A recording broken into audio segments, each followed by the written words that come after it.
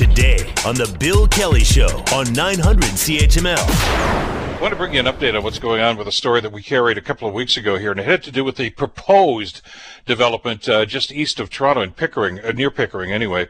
It brings up a whole lot of concerns about the environment and business and growth that has been debated for many, many years. And I thought previous provincial governments has already come to grips with this and found that there was a balance here, but apparently not. So we're going to get into the discussion about that right now. And it has to do with something called Ministers' Zoning Orders, or MZOs. You're going to hear them referred to. And yesterday in his daily briefing, somebody asked the Premier about this, and, well, this was his explanation. And let's talk about MZOs. A lot of people don't even know what MZOs are, municipal zoning orders. And what it does is, as we come through this pandemic, guess what the number one issue is going to be? Is the economy. And we can't afford to wait. In some cases, some municipalities a lot quicker than others, so I don't want to clump them all together. But in some large municipalities, it could take 2 to 3 years on all fronts. So, does that mean that we just throw everything out the window in the name of economic growth? I know that sounds a little crass, but that seems to be the mindset that some people have. It doesn't have to be that way, and there have been things that have been set up in the past that to ensure that we can have a logical debate about these sorts of things. This is really in concert with some concerns we raised on this program a couple of months ago about the idea that the Premier has mentioned more than once now about encouraging into the Greenbelt for economic growth or residential growth, whatever the case might be, which should be a no-brainer not to do that. But I mean, apparently with these orders that the ministers have at their availability right now seem to give them free rein to be able to do that when and if they want. I think it's the wrong way to go. To talk about this, we're so pleased to welcome to the program David Crombie. David, of course, is a former Toronto mayor, but also a former cabinet minister in the federal government and a former chair of the Greenbelt Council. David, it's a pleasure to have you on the program. Thank you so much for the time today. Thanks for the invitation, Bill. I must mention, I've told our listeners this, but I'm sure I have a strong bias in favor of the Greenbelt Council. My wife was one of the initial appointees to the first Greenbelt Council many years ago, where she served with the brilliant Dr. Bob Elgee. And I saw firsthand at that point, David, how it doesn't have to be economic growth or the environment. You both can coexist and both can thrive if you do it properly. Absolutely right, Bill. I mean, around the world, not just in Hamilton, not just in Ontario or Canada, everybody looks for the balance. And it is the balance that needs to be struck. And balances are not easy. You're not arrived at them all of a sudden. You have to work at them. And so part of the problem is that the government doesn't seem to want to actually work on ways in which to bring the balance about. It wants to just cut through, do its own way, at its own whim. Well, and it shocked an awful lot of people because, when the Greenbelt was formed, I know it was not without controversy. And I don't know that I was on Hamilton City Council at the time. And the debate at that time, David, didn't seem to be, hey, we don't need this. It was, well, should it be here? Should it be there? But I don't think there was too many people that were opposed to the idea of actually doing something about preserving our very essential wetlands and green belts and agricultural lands. That seemed to be a no-brainer. Have we lost that message? Well, no, you're right. It was a no-brainer to be against it then. It's still the way. And in fact, even this government has, despite the fact, in my judgment, that they're not doing the right things with the conservation authorities and MZOs and so on, even this government is calling for the expansion of the Greenbelt. And the reason they are is that the Greenbelt has been an overwhelming success. So we can perhaps in part thank your wife, who worked with the great Bob Elgee, by the way. Whom I know. At any rate, there's no doubt that the Greenbelt is popular. People understand its value, and that's why the government's had to, at least in its words, if not its deeds, has had to say, we love the Greenbelt, we're going to wreck everything else. Well, and there's kind of a double standard here, though, isn't there, David? I mean, on one hand, the government is saying that the Ford government is saying we want to expand the Greenbelt, and that sounds like good news. But we also want to give ministers the opportunity to okay incursions into the Greenbelt for something like this proposed development around the Pickering area. There's a mixed message here, and it just doesn't seem to make any sense. No, it is a mixed message, and part of it's got to do, I think, with there are parts of the land development industry that have interest to be realized, and I think the government probably spends a little more time than they ought to with them, because if they actually want to do it right, they can engender a process, brings people together, and work out reasonable terms. But you have to remember that the weapon that they chose, the expansion of the use of MZOs knock out any planning and knock out any possibility of changing through public process, no public process, and no appeal. So it's a dictator's weapon. Now, every once in a while, over the years, we've used MZOs for years, but we did about 2 or 3 a year when there were things at stake that needed to be dealt with, and most people agreed that that's the way we ought to go. What they've done is weaponized the MZOs so that it becomes an instrument by which the minister and his government just move forward without plan, without appeal, and without public process, and that's wrong. And again, I want to go back to that balance because I think that's so very important. And I know the local council was actually in favor of this warehouse expansion into the incursion into the green belt because let's face it. I mean, when you're in economic dire straits like this, David, I mean, somebody comes along and offers you a few thousand jobs and employment and commercial growth, which is going to mean more taxes. Of course, you're going to jump at that. But the decision here has to, I think, be tempered, doesn't it? To say, go ahead and do that, but you can't do it there. That's all. No, you're right, and that's what's happened in Pickering, which I followed for some years now. What's happened is that the courts they were taken to court over the MZOs, and the new council has agreed to not move forward with hurting the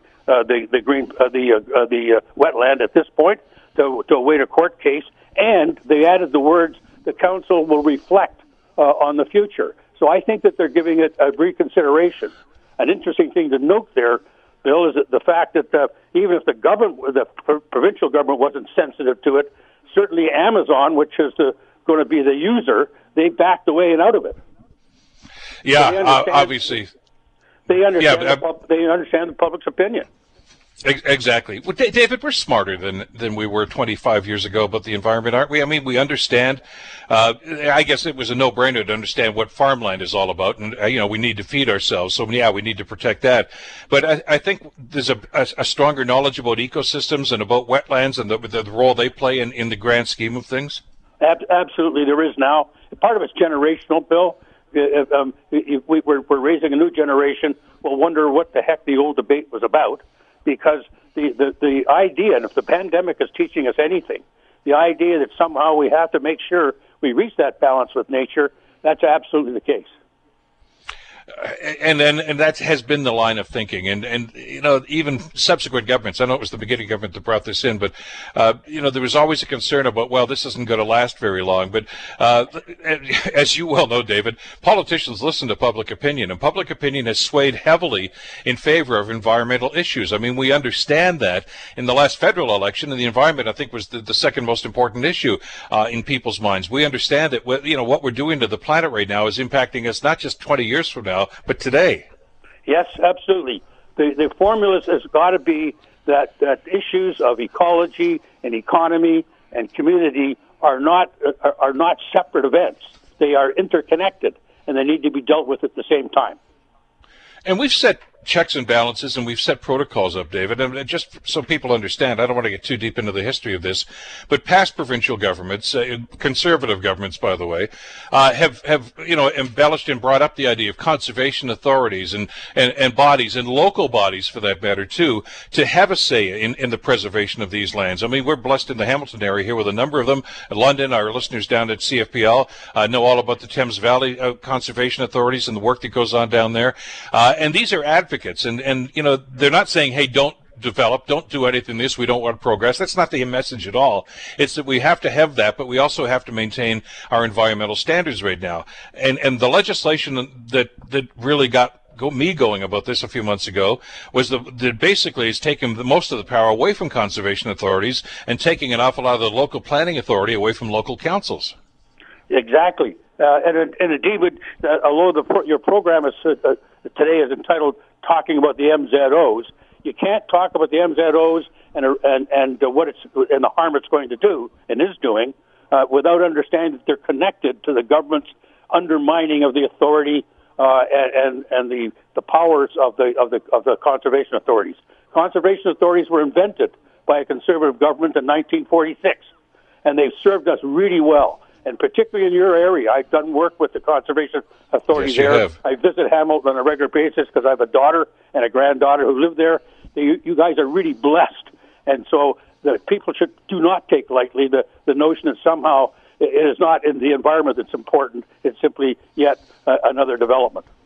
Well, just to put that in historical, I guess one of the more controversial projects in this area here in the last 100 years probably was the Red Hill Valley Parkway Expressway and the link. And you know, that got kicked around for about 45 years, David, but that you came in and worked with the conservation authorities, by the way, to come up with a proposal to say, look, this is how we can marry these two and get something done. And we've seen the result of that as a result. But it's collaboration, not confrontation. No, absolutely. I think the fight over Red Hill Creek was a 30-year battle, and it reached some kind of balance. And not everybody's happy with the balance, but it's like anything else. If you got a balance, it's the thing that allows everybody to move forward. And it seems to me that the provincial government, maybe on some things they're doing well, but I can say that they have given short shrift to our environmental and ecological concerns. And if we don't fix it, we'll pay for it. And the ramifications, David, of this are significant. I mean, we're not just talking about what's going to happen in Pickering, and which is important in and of itself. I understand that, and we don't know what's happening here. And the fact that Amazon has backed away from this is interesting. But at the same time, that doesn't necessarily mean the project isn't going to go through, because it wasn't Amazon that was actually asking for the Minister of Zoning. It was the landowner and the developer, and apparently they're still in place. So this is still very much an active file. But the question we always have to ask ourselves when something like this happens, David, is where's it going to be next? Right. And indeed, they just adopted 6 more MZOs over the weekend, right? Mm-hmm. 6 more have just come down. So the government is actually they're not chastised a little by the reaction against what they're doing. They're doubling down. And so those who have an interest in what you're talking about, that I've been working on and many, many others, really people should be paying attention because the government has not yet learned any lessons. They keep on saying, by the way, that they're doing this for housing. There's lots and lots and lots of land. I know this province, in the southern part of it in particular. There's lots of land for these things to be done. If they're really interested in affordable housing, there's ways they can do it a hell of a lot faster than they're doing it now without wrecking the environment. Well, and isn't that the job of local governments, too, to a certain extent, David? Yeah. You know, when somebody comes along and says, I want to do this, I want to build here, we know that we have an affordable housing crisis in this province, as we do in most other provinces in the country. But this is what zoning is all about. This is where municipalities step in and say, we love your project, Mr. So-and-so, but it's got to go here or here. It can't go there because that's protected land. We just can't do that. That's what zoning is all about. That's what planning is all about. And you can't plan for every little municipality in the province from some office in Queen's Park. It has to be done locally, doesn't it? Oh, for sure it has to be done locally. And that's people should remember or know that when you bring in an MZO, as I've said a couple of times now, even right now, that when you bring in an MZO, all of that protection you were talking about through the zoning process, all of that is just chucked out the window.